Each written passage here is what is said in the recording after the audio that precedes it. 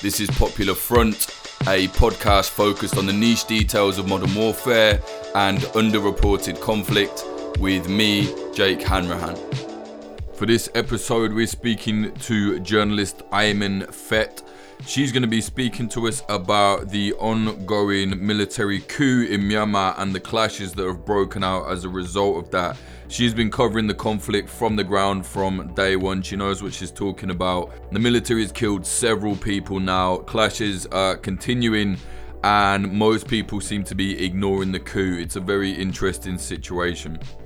If you like what we're doing here at Popular Front, please do consider supporting us at patreon.com/popularfront or popularfront.co/support.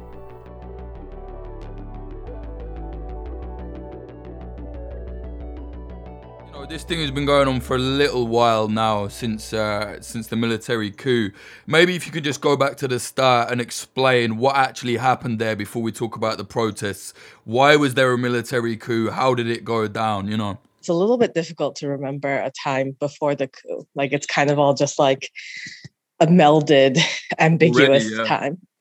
Yeah, and we're 32 days in, so just over a month. But yeah, basically, the lead up to the coup was, pretty uneventful. Myanmar had its election in November 2020, just a couple days after the US election, actually. And that was fairly successful. Obviously, there are issues of voter suppression, voter intimidation, as there are in a lot of other places that are still transitioning into democracy. Obviously, quite a large number of ethnic minorities, especially the Rohingya, were disenfranchised because of laws in Myanmar that really base citizenship off of like a very specific understanding of race and who belongs in the country and who doesn't. But, overall, it was definitely an improvement over the 2015 election, which itself was an improvement over the 2010 election, which was the first election in 50 years. Or the first election that sort of had its election results honored in 50 years. Yeah. After the votes were tabulated, there was a lot of sort of discontent from the military-aligned party, USDP, as well as a number of other sort of smaller parties over the landslide NLD victory. I think they won like 82% of the vote or something like that. And, there were people saying that there was voter fraud, that, the NLD didn't handle COVID well, and therefore a lot of people were unable to vote. This is complicated by the fact that the NLD, the ruling party at the time, was able to appoint its own election commission, essentially ensuring that whoever won, someone would be bound to raise the issue of bias from the election commission. But, for the most part, no one really thought there would be a coup. People talked about it in that it's possible. Myanmar is governed under the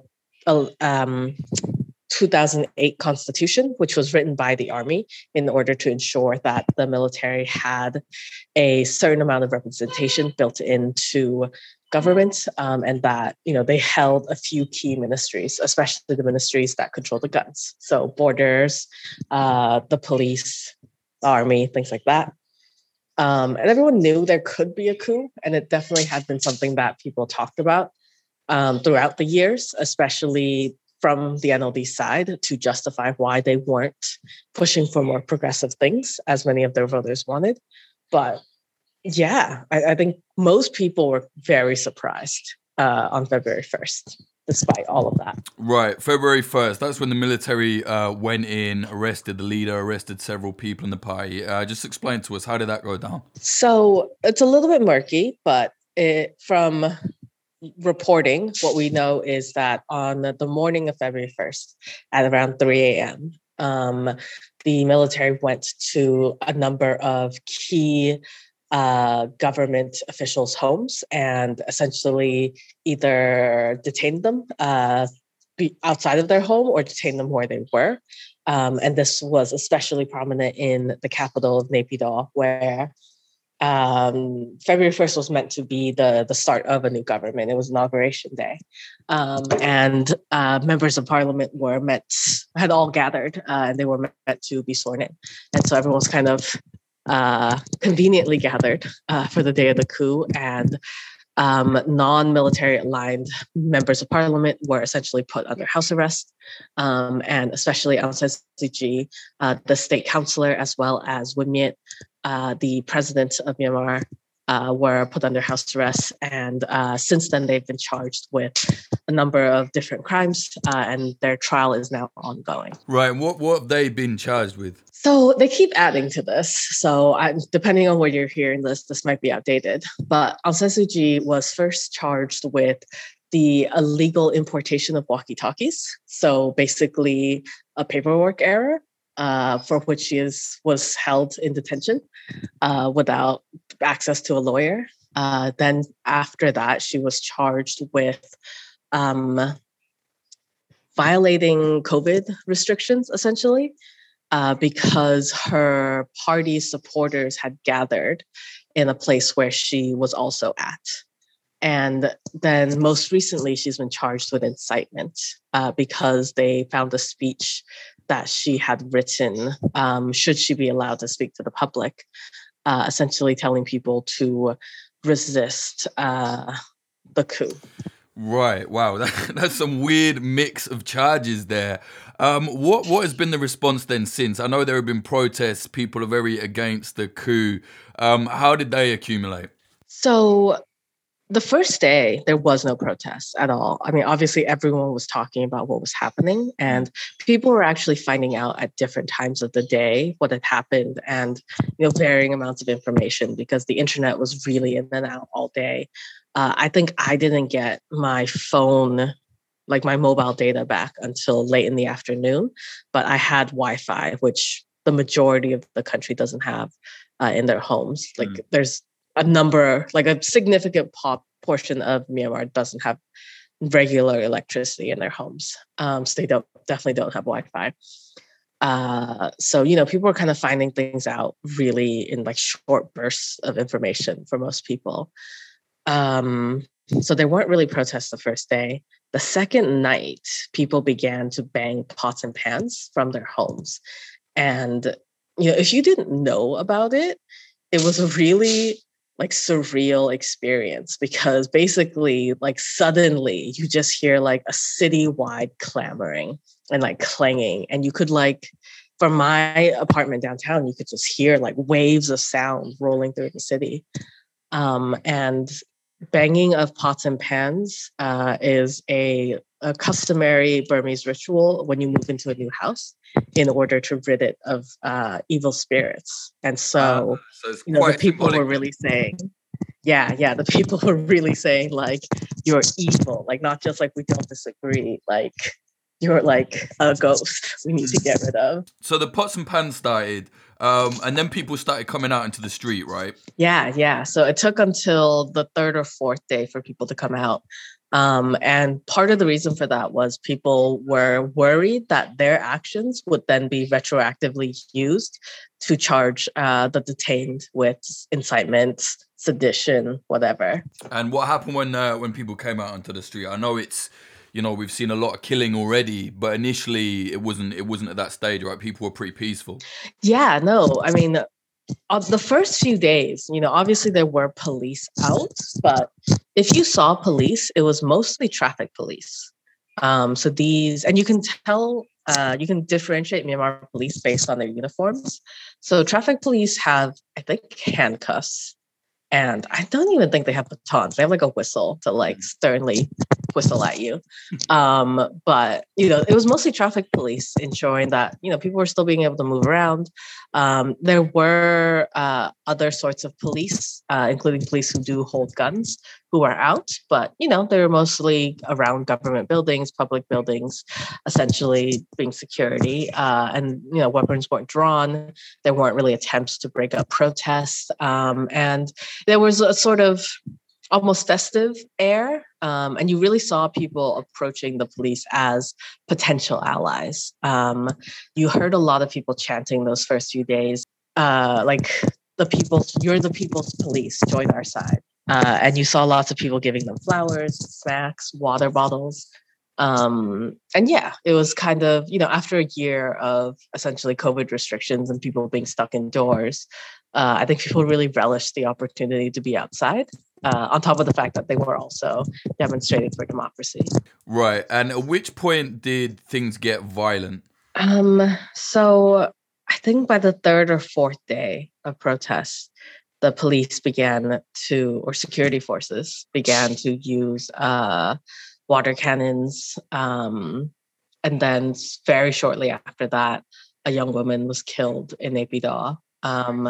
The security forces have of course denied that that she was shot by one of their guns. The state maintains, or the military maintains, that the bullet that was found in her head wasn't from what security forces use. Of course, Myanmar is a country with quite strict gun control, especially in like major cities. So like no one has guns here unless you are in the government's army, or the Tamadaw, the military, or in an ethnic arms group. So it's basically impossible. Like they're just lying and gaslighting, as they like to do.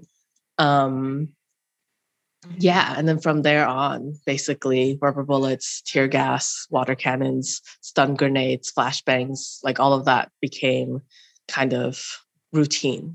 And then we've had a couple days of really violent days, and then days when maybe a couple hundred people get arrested but no one dies, or just one or two people die. And it's gotten to a point where you kind of have to be grateful that people are only injured, only one person died. Jesus, so it's really escalated. Who is doing this? Is it the police that are out there shooting people and killing people, or is it the military now actually in the street? So it's both. At the beginning, it was people in police uniform. And I phrase it that way because there's been quite a lot of accusations that it's actually military wearing police uniform. Although, it's difficult to verify, and that there is a lot of sort of cross collaboration between them. But in recent days, there has been a lot more military involvement of people in military uniform out on the streets. And there's also been an escalation in terms of like a show of force. Yesterday, there were jets being scrambled over Mandalay, which is, I guess, the third largest city in Myanmar. And, we've seen tanks in the streets pretty much since the beginning, although there's a question, they haven't used them. Right, but the presence there is basically telling the people, right? I mean, I think that's quite symbolic. When you see the tanks in the street, it's like the military are telling you, like, we'll do whatever we want, basically. Yeah, I mean, and, they've essentially denied that they've done anything wrong. Like you read the state-run newspapers, and it just says, violent protesters mob police officers who had to disperse them according to the law. Or they tell us, on the first day banks were closed. They said that banks were not closed. Some branches simply decided to take a break that day, and just really denying the reality that we all witnessed and saw. Yeah, it seems to be par for the course when it comes to authoritarian military coups. What is the response from the people? I know that they're massively outnumbered, outgunned, but I have seen some footage of the people fighting back, like throwing stones, standing in lines with kind of shields made out of half barrels. And then unfortunately, there's that footage recently where I think 2 people were shot immediately. They were kind of holding the line. But yeah, give us an idea of how the people are, at least trying to fight back. Yeah, so there's a difference between what's happening in these sort of major cities that are heavily Bama dominated. Bama is the majority ethnic group in Myanmar. And it's also the majority ethnic group of the military, which itself is also quite racist. And so there's not as much ethnic diversity in the military as there is in society. And what's happening in these smaller cities on the sort of outer edges of Myanmar, where there are ethnic armed groups. And we're seeing a huge concentration of killings happening in the cities where protesters are essentially facing off against extremely well-armed security forces with, just homemade equipment. Like there's people wearing construction helmets, people wearing like lab goggles, essentially, and then making shields out of like steel barrels that they find, which they then reinforce with like rubber tires, things like that. And then people who have been protesting in ethnic areas, especially areas that have an ethnic armed organization presence, they've been escorted by essentially what is a separate military that has been fighting in a civil war with the Myanmar military for 7 decades now. Right, you want about like Karen rebels, catching state rebels, yeah.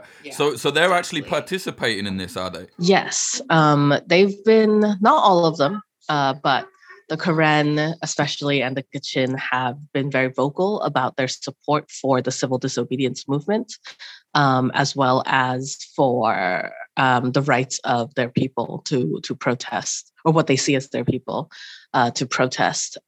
They've been less vocal about returning the NLD to power. There's definitely a faction of protesters in Myanmar who are looking for a very different government once the coup fails, and that are not looking simply for basically a situation in which the coup never happened, right? And like everyone who was elected in November kind of just takes power and then society moves on.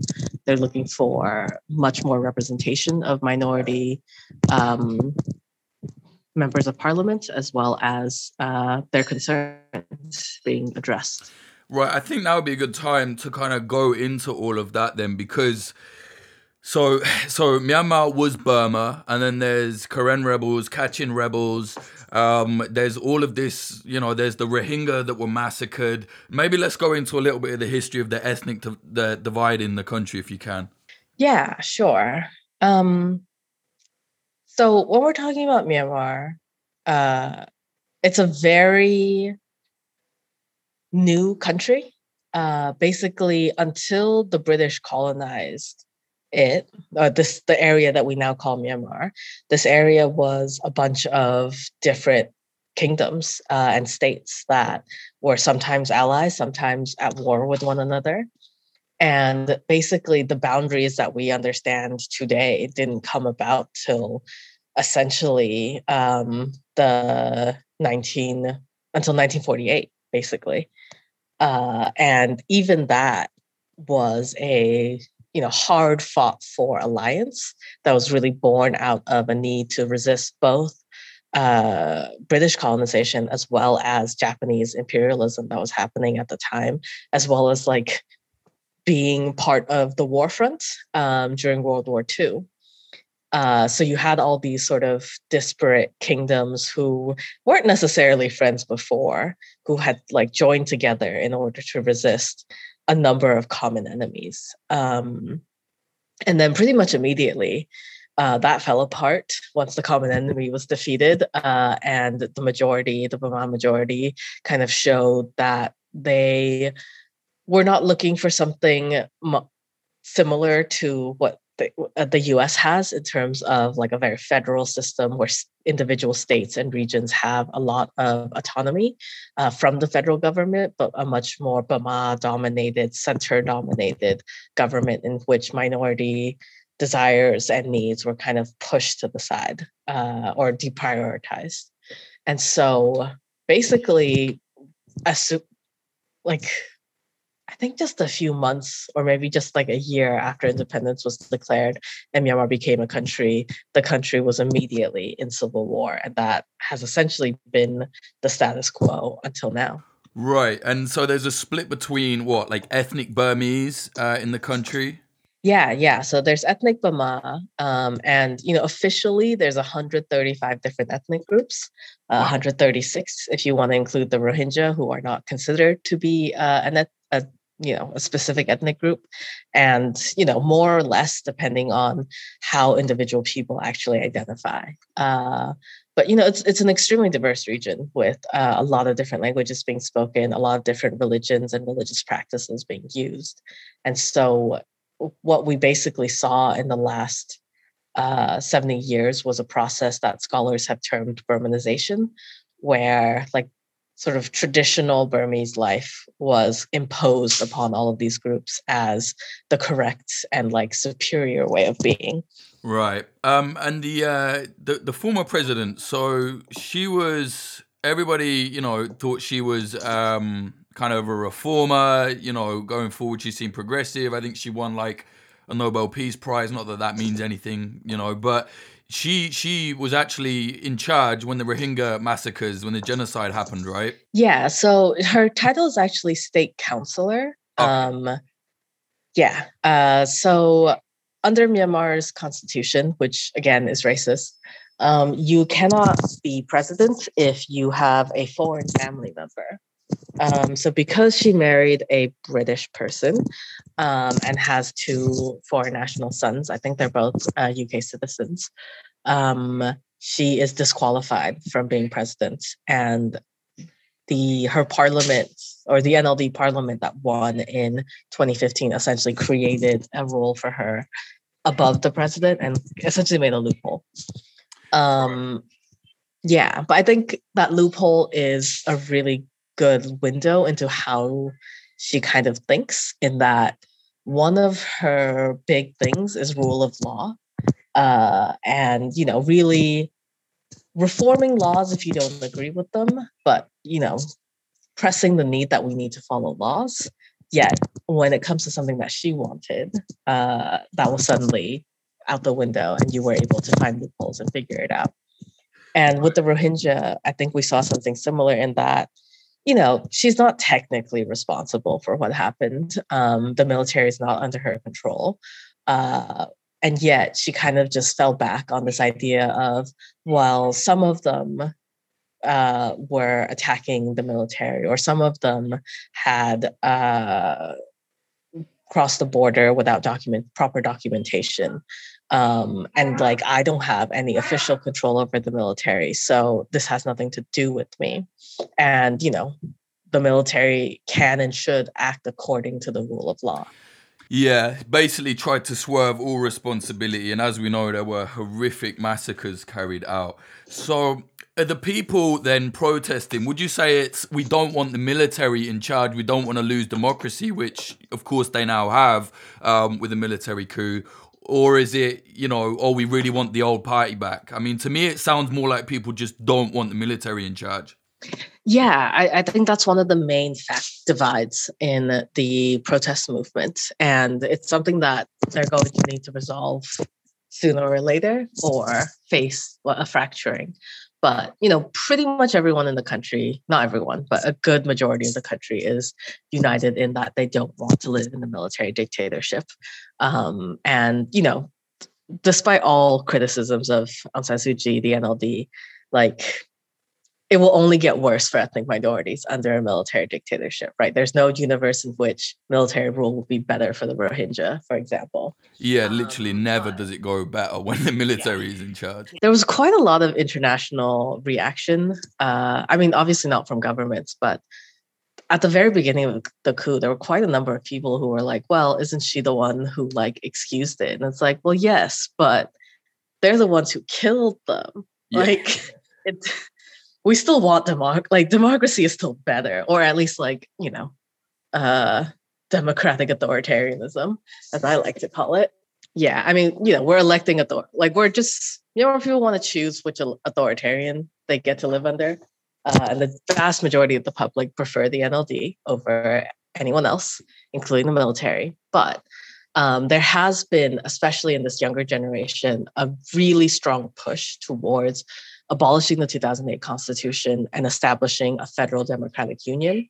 And at the very beginning of the protests, you didn't hear any of that kind of language. The first few days of the protests, you heard people saying, "Free Aung San Suu Kyi, release our mother." down with the military. And now you're hearing very different chants from the people. You're hearing people talk about the Constitution. You're hearing people apologizing about what they did or said or believed, or the way in which they were silent during the Rohingya crisis. And you see a lot of people, especially young people, forging solidarity across ethnic lines. And today, one of the main groups kind of vying for leadership in the civil disobedience movement has said that they support abolishing the 2008 Constitution. Wow, so that's actually incredible. That's excellent that they're forging these kind of lines across ethnic groups, specifically when you consider the history of the country. Do you think though that they're going to keep going? Like, is the steam still there? Because them versus the military, I mean, it doesn't look good from the outside. You know what I mean? Yeah, I think the CDM movement, the civil dissent, CDM, I guess, has a lot of potential. And, Myanmar was under military dictatorship for 50 years, and people were used to going without. And even under the NLD, a lot of people went without. Things have improved, and a middle class was starting to get built, but the poor were still very poor. And I think the energy in the protest movement now, like, people are willing to sacrifice now in order to ensure that we don't see another 50 years of this. So are you seeing like factions forming on the ground? Like, I'm not saying like, oh, there are militias forming, but I've a bit of experience covering things like this. And generally as things go on, you do see, more hardline factions start to form in these resistance groups. Yeah, I mean, there's literal militias on the ground here, right? Like, we have a handful of people with actual guns and military experience who have declared war in the past on the Myanmar government, or against the military, at least. But yeah, I think there are definitely people who are beginning to question the efficacy of nonviolence resistance. And there's also a very troubling movement towards punishment and revenge. That's not necessarily physically violent, but are targeting people who aren't directly involved in the military. So, for example, there is now a movement towards social shaming, and that's sort of their word for it. Where they're targeting the children and grandchildren and relatives of people who are either police or are in the military, for public shaming, for firing from their jobs, just any sort of, quote unquote, nonviolent punishment. What kind of laws has the military brought in? I know it's a coup, but have they said anything specifically yet, on changing how the country is run, other than the military runs it? Yeah. So they have a two-pronged strategy. One is to continue to use old laws. Myanmar has quite a lot of very archaic laws that the NLD, as well as the previous administration, which was military aligned, but did roll back quite a lot of the more obviously oppressive things, like formal censorship was abolished. And you no longer had to submit every single thing you were going to print before it went out to print. It was kind of just, you could still be sued for defamation even if you were saying a true fact about someone and had photographic evidence. So a lot of the over 1,000 people who are now being prosecuted for something related to the coup are being prosecuted under old laws, pre-existing laws. But the military has introduced amendments to especially telecommunication laws in order to make VPNs essentially illegal, as well as just other ways in which they can criminalize dissent, as well as access to information. So basically, the government, it seems to me, they have this plan to just turn the whole country into, again, a brutal kind of dictatorship. The military will run it, and they're going to stop free speech and stop access for journalists by the sound of it. Yeah, it sounds like that's their goal. And I mean, I also wouldn't call them the government yet, in that they're having a very hard time getting anyone to obey their orders who aren't police or military at the moment. Well, yeah, let's talk about that. I mean, generally, when there's a military coup, it seems to be a little better organized than what's been happening here in Myanmar. Do you think the people are actually, do you think they have a chance in making the military at least back down to some level? Yeah, definitely. I mean, right now we have an institution that has almost no control over the public, right? Like, obviously they've killed people and obviously they've been able to force protesters to either retreat or move around. But technically, the country's under martial law right now. It is supposed to be illegal for gatherings of more than 5 people to happen.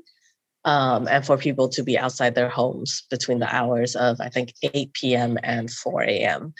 But, you see in many places around the country that people are holding candlelight vigils in the evenings and in the nights, clearly past the 8 a.m. curfew or 8 p.m. curfew, I mean.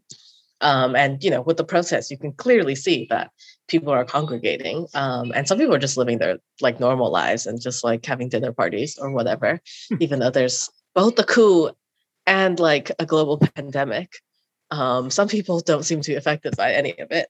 But yeah, like, can you really call yourself the government if most international bodies aren't recognizing you? Your foreign missions some of them are in open revolt. Like, we've had diplomats who openly stated that they won't answer to anyone who wasn't elected. And like no one in the country obeys your orders. That is interesting.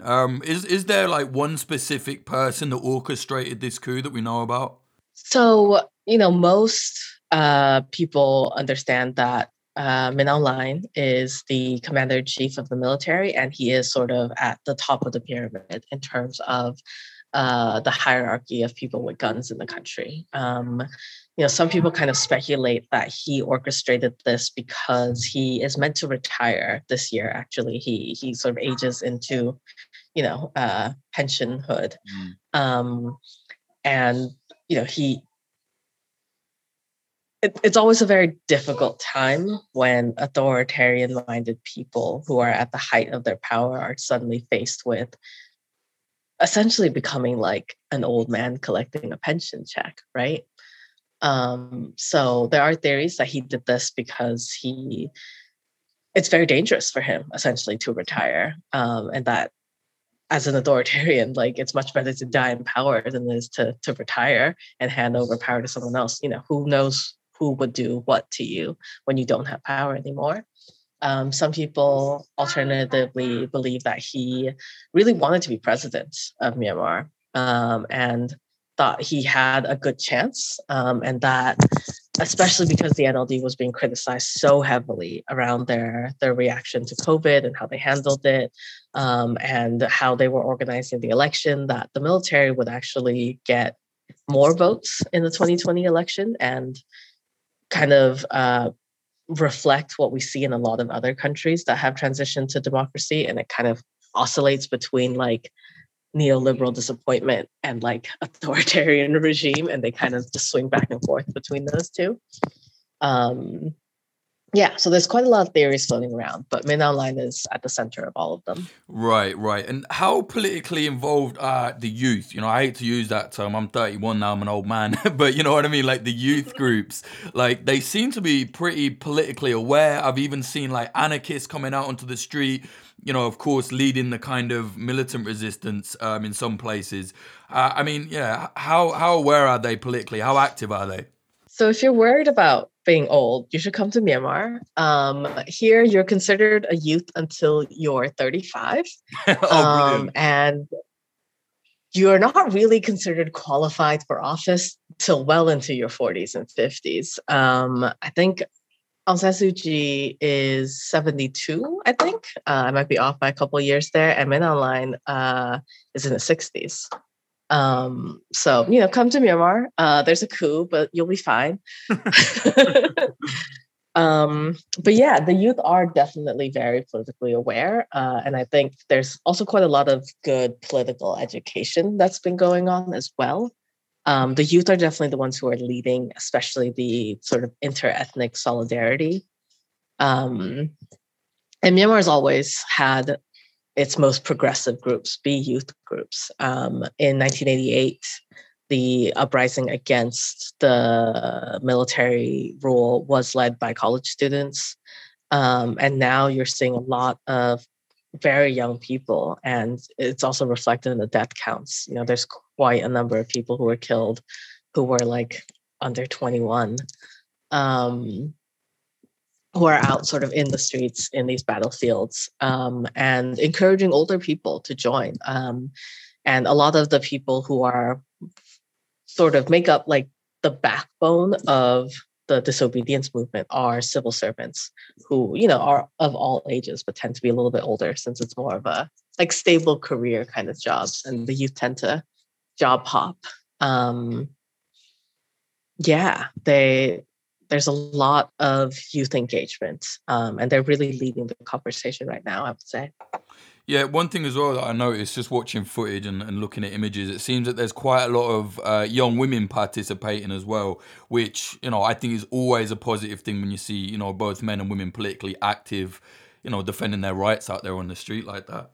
Yeah, definitely. There's been a lot of women participating, and I think it might not be quite as visible to an international audience, but if you look at how the women are dressed, you can tell that they are also repping their ethnic groups. So what you're seeing is not only that quite a number of young women are participating, but women from ethnic minority groups who either themselves would have experienced this or would have family members who've experienced brutality at the hands of the military. This is an institution that has been accused of using rape as a weapon of war for decades. So these women are part of a group that have been targeted for sexual violence for decades.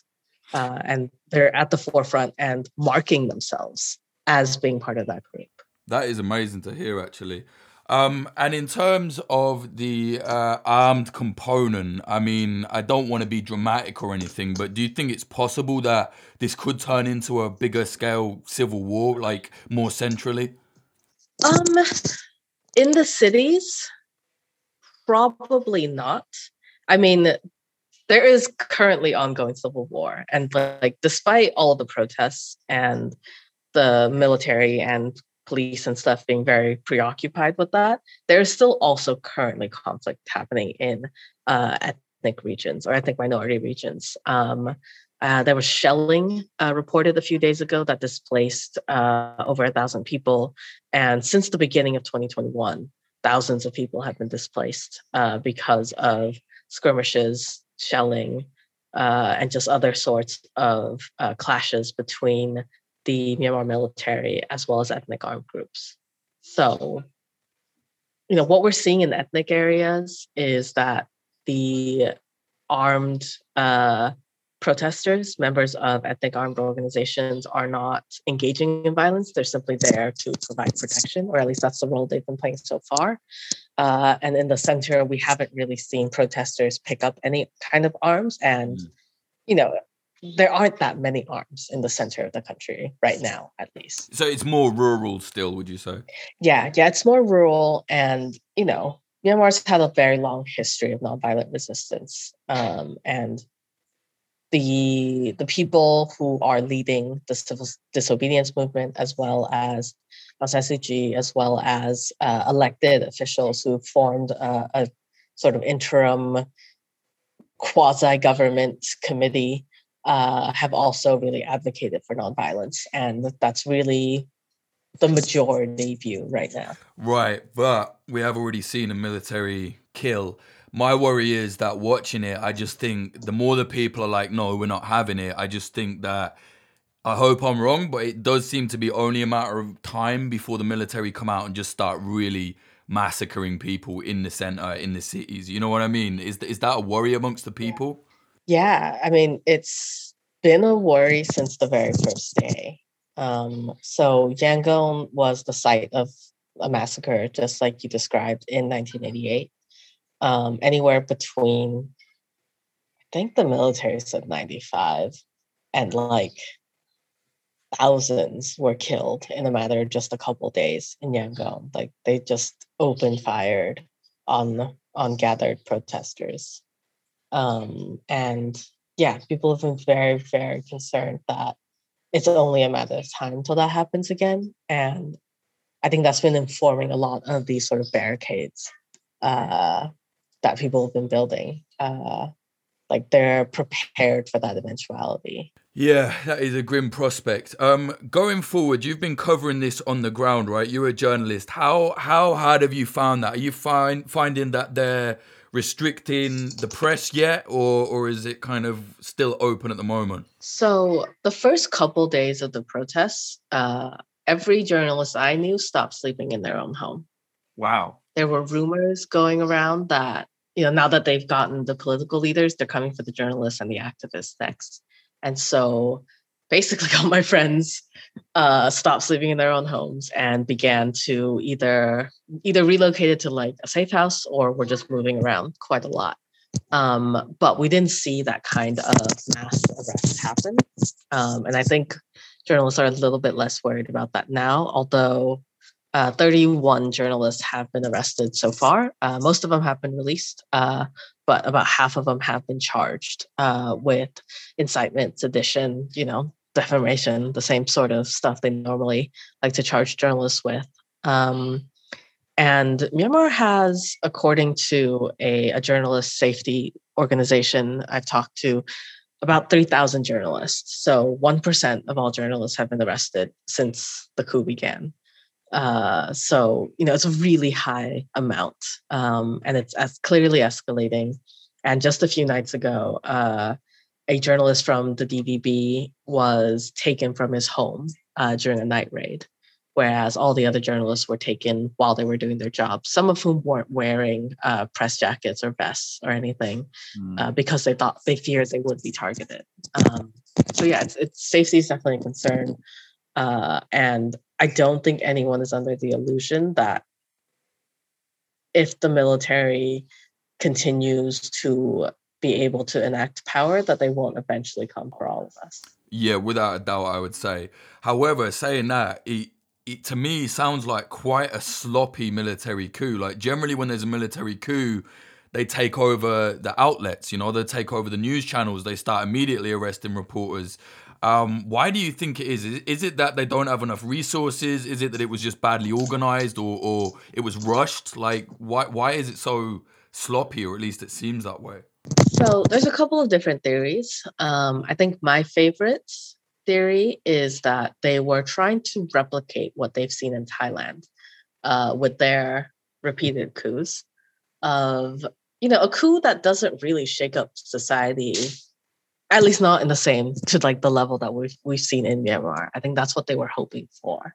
A coup in which the military take over power and, the politically we become a little bit more repressed, but, for government or for business, it's, business as usual, and the oil companies stay and the foreign direct investment stays and the country continues to be a place from which the elites can extract very unethical amounts of wealth and hoard it. Yeah, and then kind of, there might be some protests, but nothing sort of earth-shaking the way that we've seen here. And I like that theory, and I subscribe to that theory because in the days following the coup, the Myanmar military reached out to Prime Minister Prayut of Thailand to ask for his assistance in establishing a flourishing democracy, as they call Thailand. And I think it really indicated to me that they were hoping for a Thai-like outcome from the coup. But it didn't go that way for them. No, clearly not. And how are you feeling as a reporter on the ground there? What's the kind of general feel amongst the people, specifically in terms of when people are getting killed, when people are getting attacked? Like, I've seen it really demoralize a movement or actually just spur it on. Like, either way can happen. What's your general feeling? My general feeling is that people are getting spurred on, both in the good and bad sense. Like I've seen people say, these kids won't have died in vain. We're going to build something beautiful, something inclusive, something where a place where something like this could never happen again, because we'll build institutions that won't allow it to happen.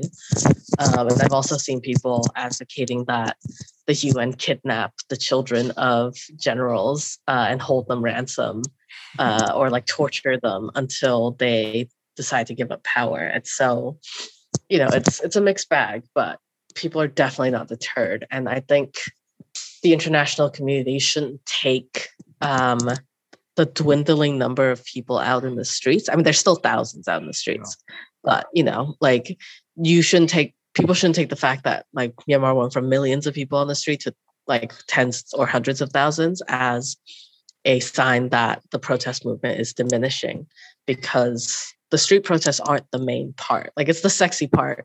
Well, sexy for news people part that, especially like television likes to cover. But like the backbone of this movement is getting government workers to not obey the military regime, right? It's to essentially prevent them from being able to govern. And that's the goal. Like the street protests are simply one part of how people are hoping to get there. That's clever. So they're trying to like cripple the infrastructure basically from the inside, I guess. How is that going? It's going.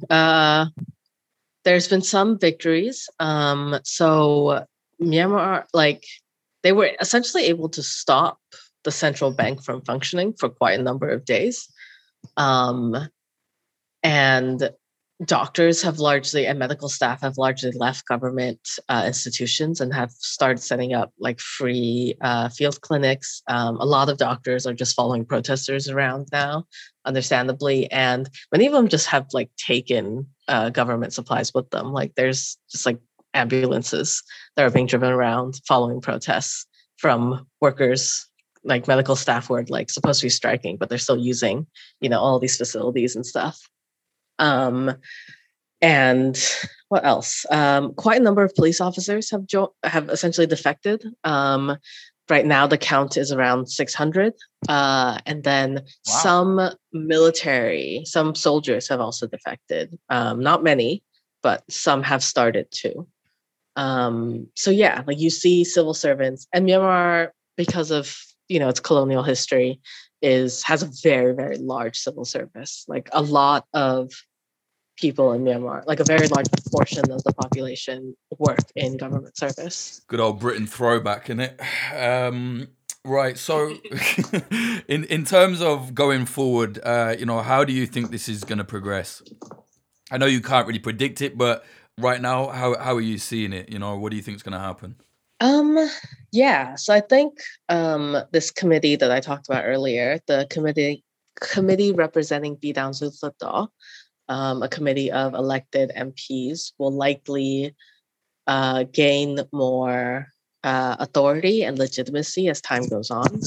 They started appointing ministers and have started to make overtures to show that even though it's a heavily NLD-dominated body, that they are listening to what people are saying, especially the more progressive wing of the movement, and are willing to incorporate those goals into what they're trying to do.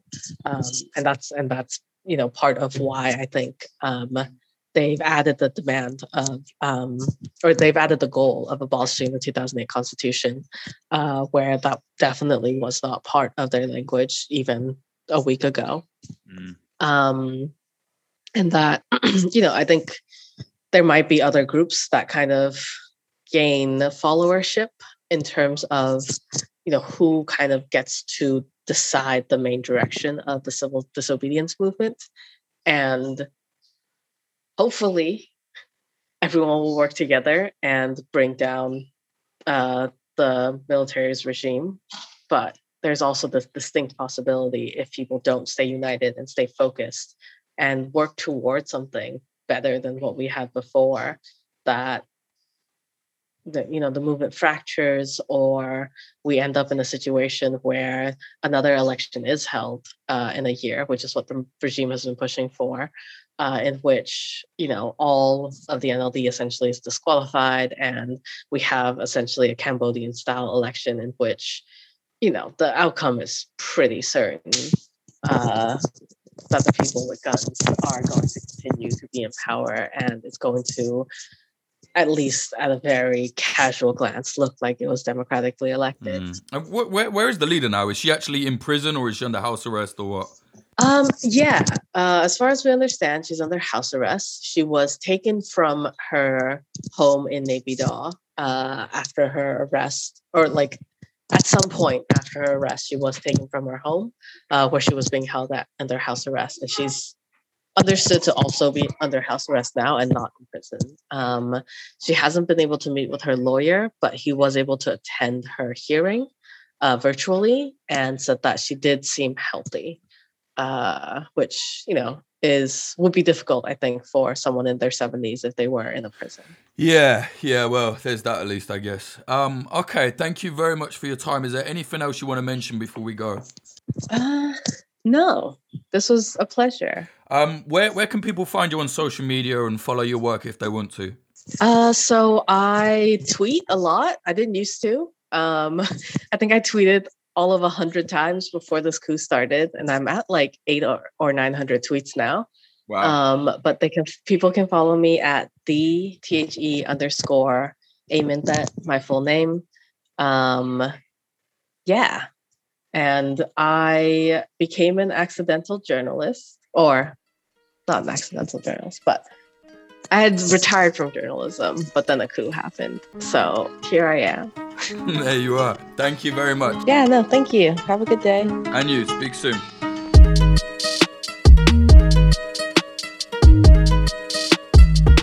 That was journalist Amintet speaking about the ongoing military coup in Myanmar and the people that are resisting the authoritarianism of the military there. If you like what we're doing here at Popular Front, please do consider supporting us at patreon.com/popularfront. Or if you don't like Patreon, it's a weird, buggy platform. I don't blame you. Some people don't like it. Go to popularfront.co/support. But generally, the Patreon is the best way to get benefits for the subscription. So you get bonus episodes, at least 2 a month, access to the community Discord, narrated articles. There's a whole series telling people how to be a reporter without having to go to J school. Loads of stuff there. Definitely check it out. Patreon.com/popularfront. This episode was sponsored by Oracle Coffee Shop in Portland, Oregon, USA. They're an independent coffee shop selling only fair trade products. See them at 3875 Southwest Bond Avenue, 97239. The episode's also sponsored by Grindcore House, a pair of independent coffee shops in Philadelphia, USA. One in South, one in West. Check them out on social media at Grindcore House. The episode is also sponsored by Propagandopolis, an outlet selling and informing people about historical conflict propaganda. Get your prints at propagandopolis.com and use the code POPULARFRONT10 for 10% off. Our new documentary, Ghosts of Karabakh, where we've been reporting from the front lines in Nagorno-Karabakh or Artsakh, covering the very tense ceasefire between Armenia and Azerbaijan. From the Armenian side, because we weren't allowed to go to Azerbaijan. It's an authoritarian country. You can only report how they want you to report. So we only did it from the Armenian side. We only could. So if you go to youtube.com/popularfront, that is out now. It's doing well. People are sharing it. Thank you all very much. Check it out. Have a look.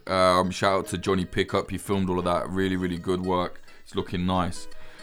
Subscribe to us there, youtube.com/popularfront. Follow us on Twitter, twitter.com/popularfrontco. Instagram is @popular.front. The website is www.popularfront.co. You'll see everything there. If you want to follow me, it's at Jake_Hanrahan, HANRAHAN on social medias. My website is jakehanrahan.com. Check out my work there if you like. Music in this episode, the intro was by Home and the outro was by Sam Black. Listen to his music at samblackpf.com. Thank you very much to the high tier Patreons. They are A. Nickel, Manny, Travis Lieberman, Sky Alexander, Cherry, Ben Marshall, Dallas Dunn, Bandit 666, MJ, K Glitter Vulcan, Meredith Waters, Bethany Swoveland, C. O'Donnell, Adam H, Ryan Barbadillo, Damian Boyd, Larson 8669, Bjorn Kirsten, Diamond Steen, Jacob, Michael O'Connor, Taylor Kidd, Zach Packard, Todd Cravens, Alexander, Nicholas Butter, Ron Swanson, JD, Jav, Ian Froese, James Cully, Michael Akakan, Ethan, Fitz Madrid, Joe Watt, Ed Coulthard, Johnny LaFleur, Clayton Taylor, Helen DeGenerate, Mike Barone, Liam Williams, Chris Cusimano, Degenerate Zero Alpha, Giorgio Arani, DR, Trey Nance, Amy R, Rubicon, Frank Austin, Amelia Me, Nawaiz, Christina Rivetti, Freya Northman, Ali Hunter, Moody Al Rashid, Bill Wilson, Andrew Hurley, Vida Provost, Brian McLaughlin, Tom Lochrin, Young Wasabi, Tony Bin, Adam Bergsnyder, J.L., Sebastian, Stephen Davila, Anthony Kabarak, Dan Dunham, Fletcher Tate, Chad Walker, Diana Gorvanek, Lawrence Abrahams, Peter McCormick from What Bitcoin Did, Emily Molly, Axel Iverson, Christopher Martin, Ryan Sandercock, and Moritz Zumbal. Thank you all very much. If you want to support us, go to patreon.com/popularfront, or if you prefer, popularfront.co/support.